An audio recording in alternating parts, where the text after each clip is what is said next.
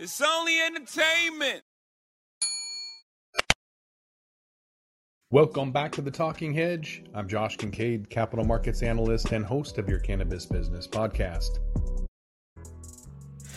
That's right. My guest today, let's bring him on.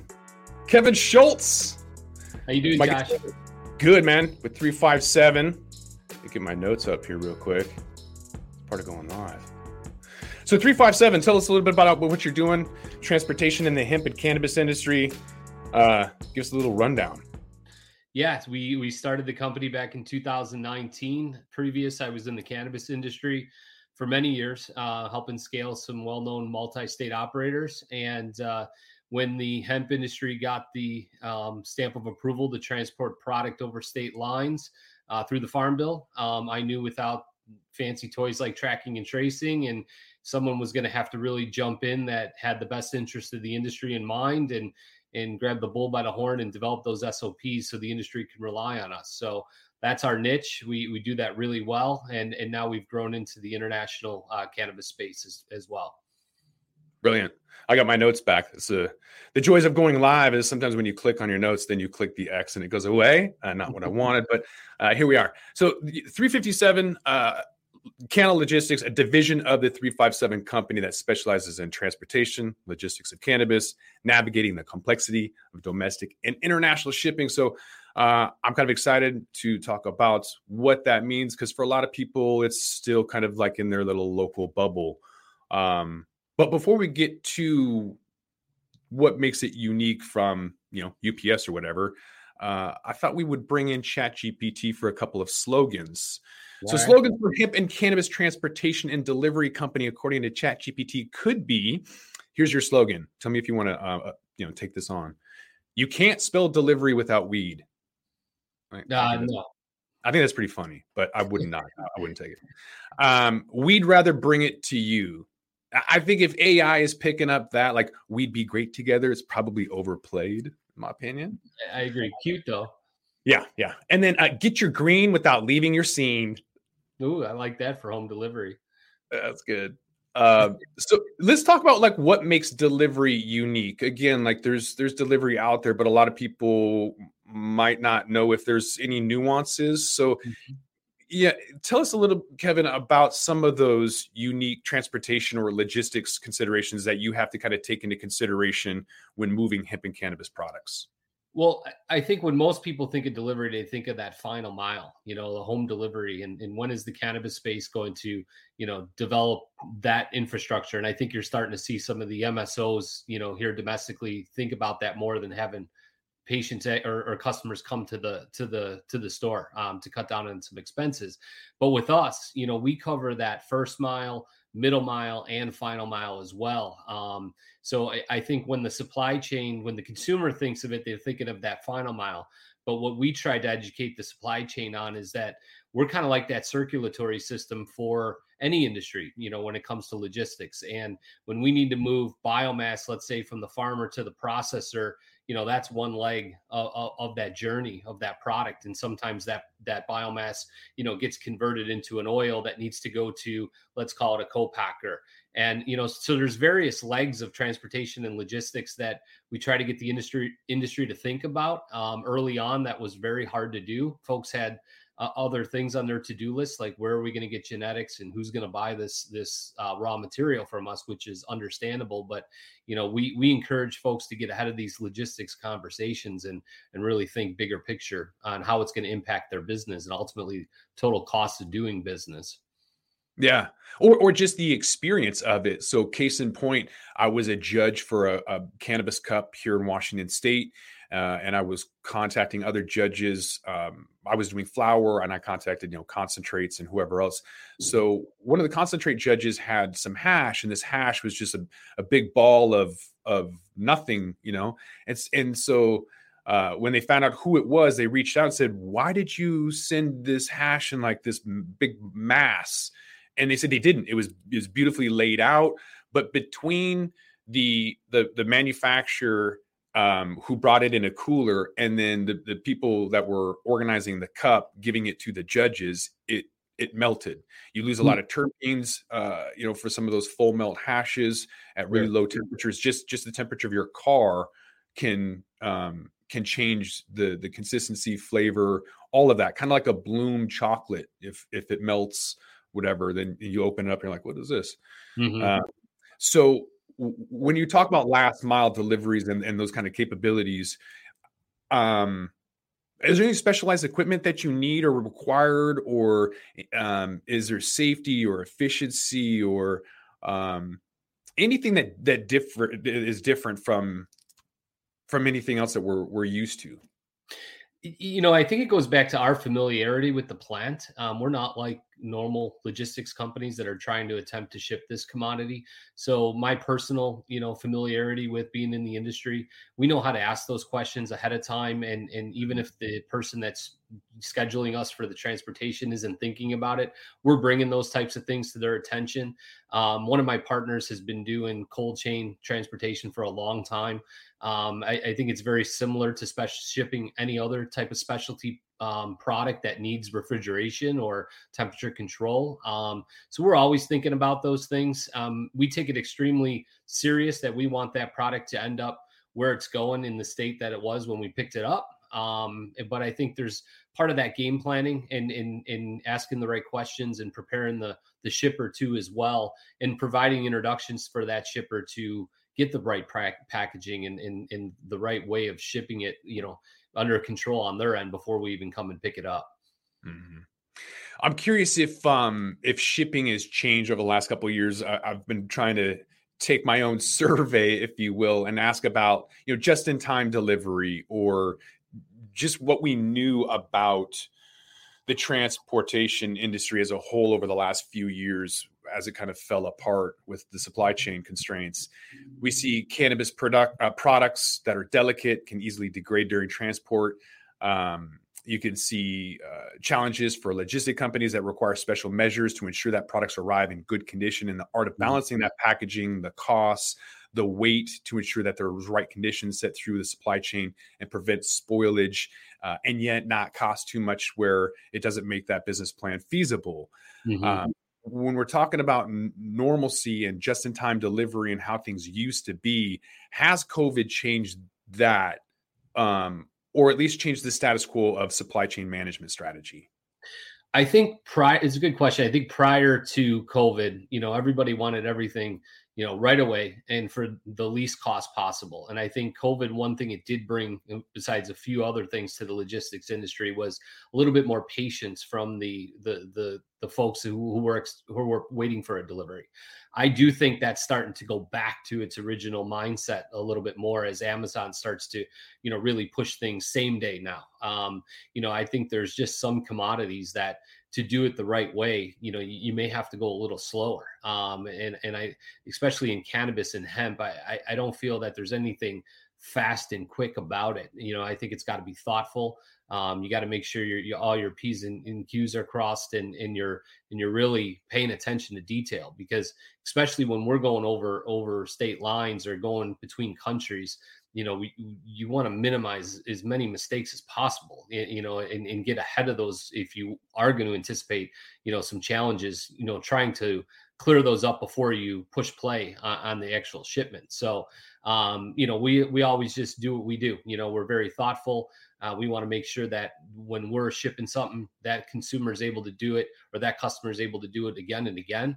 This isn't just get it in once and whew, thank God it worked. We work with clients who are trying to scale businesses and want to be able to be, partner to them and make sure that this is reproducible for them. So hopefully that answered your question there. Yeah. Wondering if you're using technology to make that even easier to kind of keep that on pace and repeated. Is there machine learning or artificial intelligence that you guys are helping with navigation or any part of or aspect of that supply chain? Maybe you can kind of talk about big data analytics, how to optimize shipping or improve delivery or cost reductions or any kind of competitive advantage that you have using technology. Yeah, so we've developed our own proprietary technology that does a lot of what you just mentioned. And in addition to that, I'm a huge advocate for blockchain for tracking and tracing the life of these products. I think we really got to, in order to get these Fortune 500 and Fortune 100 companies into the mix of, let's say, CBD, they're really going to want to know where the journey of this product's come from. And the only place I think that we could put that to, have one source of truth is on the blockchain here eventually. There are some companies that are starting to come to us and initiate those conversations. That would make our life a lot easier when it comes to the paperwork. Can I just clarify blockchain? Because a lot of people associate that with crypto. So blockchain, just for those that don't know, is an automated Excel spreadsheet that just kind of keeps track of transactions. Essentially, that's Correct. A really simplified version of it, but has absolutely nothing to do with cryptocurrency. Go ahead. Correct. Kevin. Thanks for clarifying that. It's basically a record of truth. So if you're buying, $100,000 worth of raw material from somebody in the cannabis or hemp supply chain, you're able to go all the way back to from when that product was a seed and or a starter plant, and where that was grown, its entire life, how it was converted to the oil, and really that entire journey is documented and you can't tamper with it. So that would be extremely make our lives a lot easier, and I think it would encourage more general legalization at the federal level, especially here in the United States. Mm-hmm. Yeah, that's interesting. And so there's no expiration of blockchains. It's transparent. It's immediate. All of those things. So for those who haven't checked it out, it's that's really kind of what's going to dominate the future price of some of those cryptocurrencies backed by that technology. Mm-hmm. It'll be interesting to see how that rolls out. And it'll be interesting to see how new markets roll out as well. In terms of high demand that you're seeing for locations, I asked ChatGPT. I have my own idea, like Alaska and the Aleutian chains, and how difficult it would be to transport things to different villages and things in remote areas. But when I asked ChatGPT, what are some of the high demand areas, it mentioned population, economic activity, and transportation infrastructure with industry culture as its top priority. And so it listed the obvious being California, Texas, New York, Florida, Illinois, Massachusetts, and New Jersey. Sounds like all big medical markets that came on board early on. Yeah. Do you think that it's not think, but where are you seeing some of that demand coming from? Is it traditional, markets, or is it the places like Alaska that I think of that need this? For us on the hemp side, everything below 0.3%, THC, it's really a lot of where that biomass originated in. And that's where we're going in with our full truckloads and moving that biomass to a processor, which, some of the states that we tend to see that product go into, you did name, some you did not. You're thinking of Kentucky, Tennessee, Florida. I'd say probably close to half of the United States we've delivered into various different states of the product within the supply chain. So I think more when you're thinking cannabis, I think that's where the chat was going, busier states, intra transportation, where the AI might have been going on that one. But, really, it also mentioned remote and difficult areas. It did mention Alaska, Canada, or Australia. And then it said legalization. Wherever there's legalization, you're going to need it. So it mentioned Canada, Uruguay, South Africa, and some other states. A couple of those countries you mentioned, we've delivered into. One thing that I think about as a potential bottleneck for the industry is those hard to get to areas. There's a lot of, especially on the industrial hemp side, those farmers really need to be within about 50 miles of that next part of the supply chain where they need to get that raw material to go before transportation costs are really starting to eat up your budget and your margins. So, those remote areas are although, they absolutely need transportation help, there's going to be tough to scale businesses in those areas. Mm-hmm. Yeah, I mean, you could go back in time and use a trebuchet and try to just slingshot it to somebody, but the accuracy might not be there, although the cost reduction would. So you got to balance that out. So I asked ChatGPT what some funny slogans might be. You let me know if you want to adopt any of these, and we'll work it out with ChatGPT on what the royalty could be. It said, "Relax, will get it there. I think that's great. I think that's funny. It's great, but I don't know if it works too well with the person who paid you to ship it. Yeah, you're like, relax. It's going to get there. It's fine. It said, from seed to sale, we handle the logistics. Again, like if AI is picking up from seed to sale, it's probably played out. I wouldn't recommend using it. Played out, but it's definitely important. Oh yeah. I mean, it describes A to Z. It's that same thing. A to Z is played out too, but everybody uses it. Right. And then finally, slogans that ChatGPT came up with for hemp and cannabis transportation companies: fast, discreet, and highly reliable. It's got a sense of humor. Cool stuff. Yeah. Avoiding domestic arrest has got to be top on your priority, Kevin. Do you avoid Idaho entirely? I mean, we've seen compliance and regulations related to domestic cannabis transport and hemp, while there's been a lot of, set uniform laws in individual areas, hard to kind of track and follow. And then try telling a local cop in a neighboring state that your medical marijuana is medicine and see how long it takes you to get in handcuffs. So you still have to avoid arrest and delays while shipping through or around Idaho.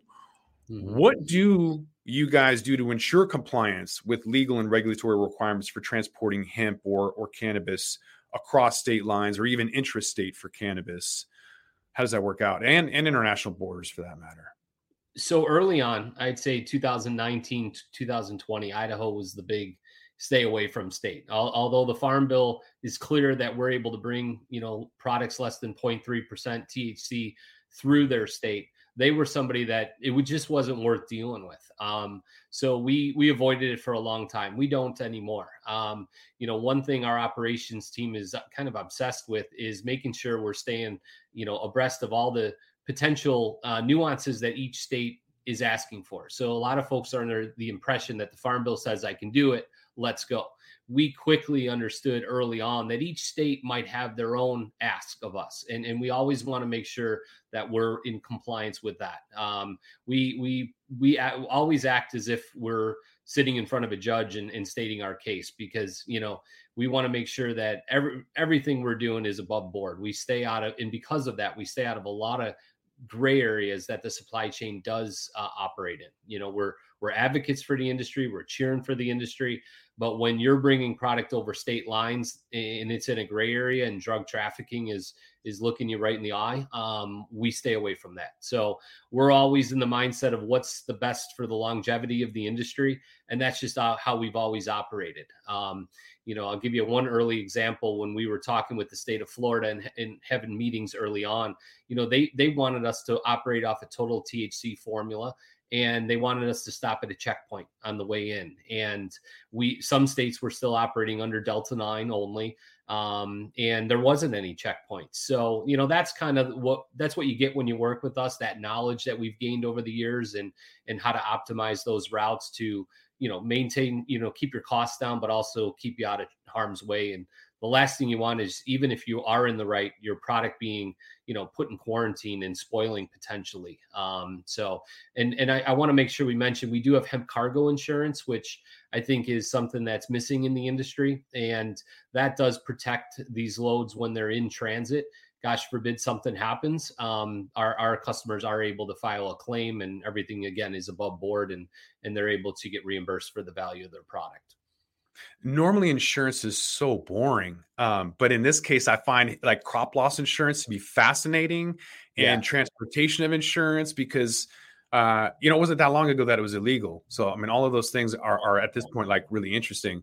Derek wants to know about transportation needs. He's curious about driver compliance and what that looks like when hiring a carrier. Are you guys asset-based at 357 or are needs hired out to transportation companies? Yeah, so it's a good question. So drivers have to be educated thoroughly prior, and we set the drivers up for success with some of our SOPs that we've developed. We do have one early on investor that is asset-based that if we have the opportunity to use his assets, we will. Over the years, we've trained a pretty extensive carrier network that knows how to do this type of commodity shipping, and we lean on that network quite a bit. But there is some extensive training that we put them through with the documentation that they have to have on hand and, QR codes and whatever we can do to make sure that when they do get pulled over, that everything is perfect as possible. Mm-hmm. And yet, so let's look at internationally and what will happen. We're looking at cannabis still illegal in a lot of countries. And even though it's legal in the US or regulated, there's strict regulations governing its production, distribution, and use, making it difficult to import or export cannabis products across borders and international lines as well. So when we look at international shipments of cannabis products, they're subject to scrutiny by customs, like you mentioned, border control officials who may seize or delay shipments, like you talked about, if they're even suspect or contain illegal substances. So that can create additional costs, obviously. And you mentioned, having insurance to facilitate that. What do you foresee, though, in the future? Do you foresee the ability to transport cannabis plants and product coast to coast across international lines freely without prosecution? Do you have a crystal ball for when that might happen? Are you hearing lobbyists talking about it? Because on the West Coast, California signed an international or interstate commerce. Oregon, I think, was the first, and it's on a bill in Washington State right now, where I'm at, making that potentially a whole West Coast transit line if the feds get out of the way. What do you see and when? What are you hearing? Well, I mean, I've heard the same things up in the Northwest, and that seems to be where everything gets started. I'm looking forward to that day. I think there's some there's some markets that could use that extra supply of product that tends to bulk up in those areas. I do think there's going to have to be some stamp of approval on the federal side for that to not be drug trafficking. So we'll probably stay away from that until there is more movement on the federal side. As far as the crystal ball goes, I've always said that one day we're going to wake up and it's all going to be over. You're going to be able to operate at the federal level, and it's legal. That being said, I look at markets that have different tracking and tracing systems already in place, and that's going to be super important for that day to come. So how does a state like Illinois share product with, a state like Oregon if they're on two different operating systems? So, that's just where my head's at. There's more than just saying, all right, go, it's federally legal. Tracking and tracing is extremely important in the industry when there's products above 0.3%. Country to country, it's really interesting. Over in the international market, it's really one word outside of the industrial hemp side of things. It's cannabis. It's either below 0.3 or it's above 0.3. And we're really starting to see an uptick in business there in those markets, and certain countries working with each other, more than others are. And some countries have agreements between medical licensors to be able to ship product back and forth to each other that is above 0.3% THC. So one prediction I do feel is that we're going to start to see some of the major players from the US, some of the MSOs, start to open up cultivation overseas somewhere, whether it's Costa Rica or Colombia, and start to get into those markets. That would be one guess I have. Mm-hmm. Yeah, and looking at again the future of transportation and delivery, if what's your opinion, Kevin? If will low future commodity prices and high inflation make cannabis transportation services prohibitive? As far as the cost to transport, I think when we were going, we don't ship like really cheap stuff. I mean, I guess we ship cheap stuff from China, but it takes 3 months to get here. You know what I mean? When you have an expiration date, can you ship cheap things when gas prices are so high? Well, I think you saw, the over the ocean prices during the peak of COVID, go 10x at times. The prices were, you couldn't absorb that as a business. Everything we're doing right now typically is through the airlines. So that's not a inexpensive way to ship things, but it is the quickest, and it's going to make sure that product isn't spoiling. So, I think there's a multitude of reasons why logistics prices go up or down. I think right now we're sitting in a good spot for price points. But those fluctuate. We've always operated under the mindset that no matter what the commodity is we're shipping, our margins are going to stay the same. So although there's a lot of extra work for us to ship the cannabis products and hemp products, we realize that this needs to be a long-term play for us, and the industry needs a partner that's not going to gouge them. So that's where our mindset's always been. And that's why we've been able to keep customers for quite a few years and ultimately grow based off referrals. So that's been cool. Yeah. All right, I got a couple more slogans from ChatGPT you can choose from. Don't drive high. Let us bring the supply. Ooh, I like that one. Yeah, this next one is super creepy. From our van to your hand. Ooh, that reminds me of Halloween as a kid. Oh, yeah. That's still creepy. Skip the trip. Just hit our zip. Ooh, weird. Yeah. All right, that's AI for you.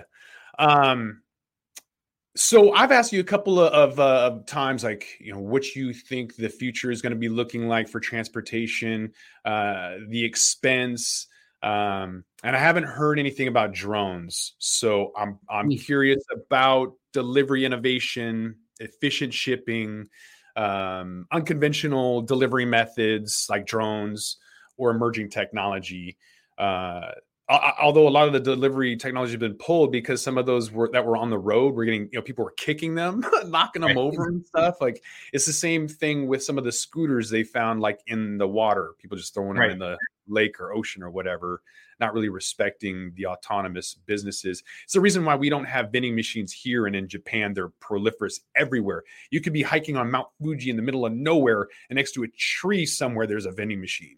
Wow. Like no one's going to, I don't know how they get electricity or power to it. It's magic, but nobody vandalizes it whatsoever. Having said that, what kind of technology in the US would work? Are you guys looking at drones or what else? The drones are interesting. I think there's a future for them. I think a lot of the reasons you just mentioned, they haven't caught on yet. I do think in logistics, there is that human factor you're never going to get rid of. You need to be there for your customers. There needs to be a human on the other line, and in that responsiveness needs to be quick. Technology now, on the other hand, I think there was an explosion of freight tech companies, and that compiled a lot of data that made people make more actionable, have more actionable insights when they're making decisions. We took a little bit of a different approach when we started the company. We really wanted to listen to our customers, both on the carrier side and on the shipper side, and really understand the needs and service requirements and build a technology that solved those needs that they expressed to us. So we went out and built those partnerships first and foremost, built a significant book of business, and then went and built our own proprietary technology that does a lot of automation and gets us smarter and quicker. But that was just the approach we decided to take. We thought that was more meaningful, and we're excited to really see that technology scale, and as the industries that we work in scale. We operate outside of hemp and cannabis as well. We're in what we call the general freight industry too, and work for major apparel companies and cosmetic companies and food box kits, and we're doing some other things, especially direct to the consumer. So technology is extremely important, especially in that last mile segment. Mm-hmm. Yeah. So wrapping all of that up, how's the future of 357 going to look? We're looking at shipping. So I was looking at shipping companies as a whole and figuring out like where you're going to fit into that. So when we're looking at shipping as one of the few sectors which is truly undervalued, yet operating at full capacity with rates at extremely attractive levels. So with all of the supply bottlenecks we've seen and port congestions that happen, rates and demand were high, kind of falling down now, but poised to bring in record amounts of revenue and innovation. So what are your thoughts, Kevin, about the shipping industry? Did we reach a peak? Are we going to reach a recession and there's going to be consolidation over the next few years? Overall, where do you think the industry is going to go, and how are you strategically positioned to leverage whatever happens? I think there's always going to be ebbs and flows in logistics. And for us, what we need to really worry about is how do we continue to bring that value to our partners? And there's a lot of complexity that we handle and take off the to-do list of both our carrier partners and our shippers. And if they can go back to working on their core business and maybe cutting some expenses on that end and becoming smarter in other areas and know that their logistics is being handled and not only handle, but we provide multiple options for them. I think you started to see during COVID, shippers start to stop relying on UPS and FedEx as their only options, kind of going with that partner that was more local in certain markets and really understood those markets. And those are the kind of partners that we work with. And I think if we can continue to build those types of relationships, continue to add value to our customers and really act as a business partner to them, I think we're going to be all right. There's things we needed to invest in, which was that proprietary technology to, stay at the forefront of tech. It's super important. I don't want to underestimate that.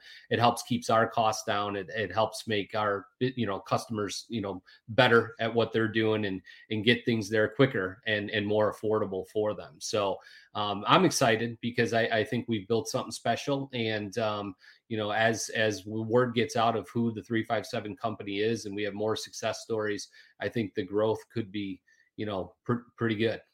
Mm-hmm. It'll be interesting to see what happens. All right. Well, I think with that, we're gonna have to roll this one up. Where can people find you at? Yeah, you can call us always at 844-357-SHIP, 357company.com. You can reach out to us for just a conversation or an actual quote. I'll be speaking at NOCO at the end of the month, which is a big event for both hemp and cannabis. And then we're probably going to be out in Columbia in May as well. So reach out. You got a friend in the supply chain, and we're always there to start with the conversation and get an understanding for your needs and service requirements. So. All right. I want to thank my guest, Kevin Schultz, president of 357 Company.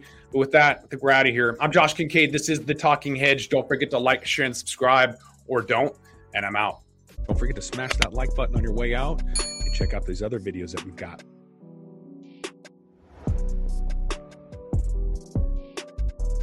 Thanks for listening to today's show.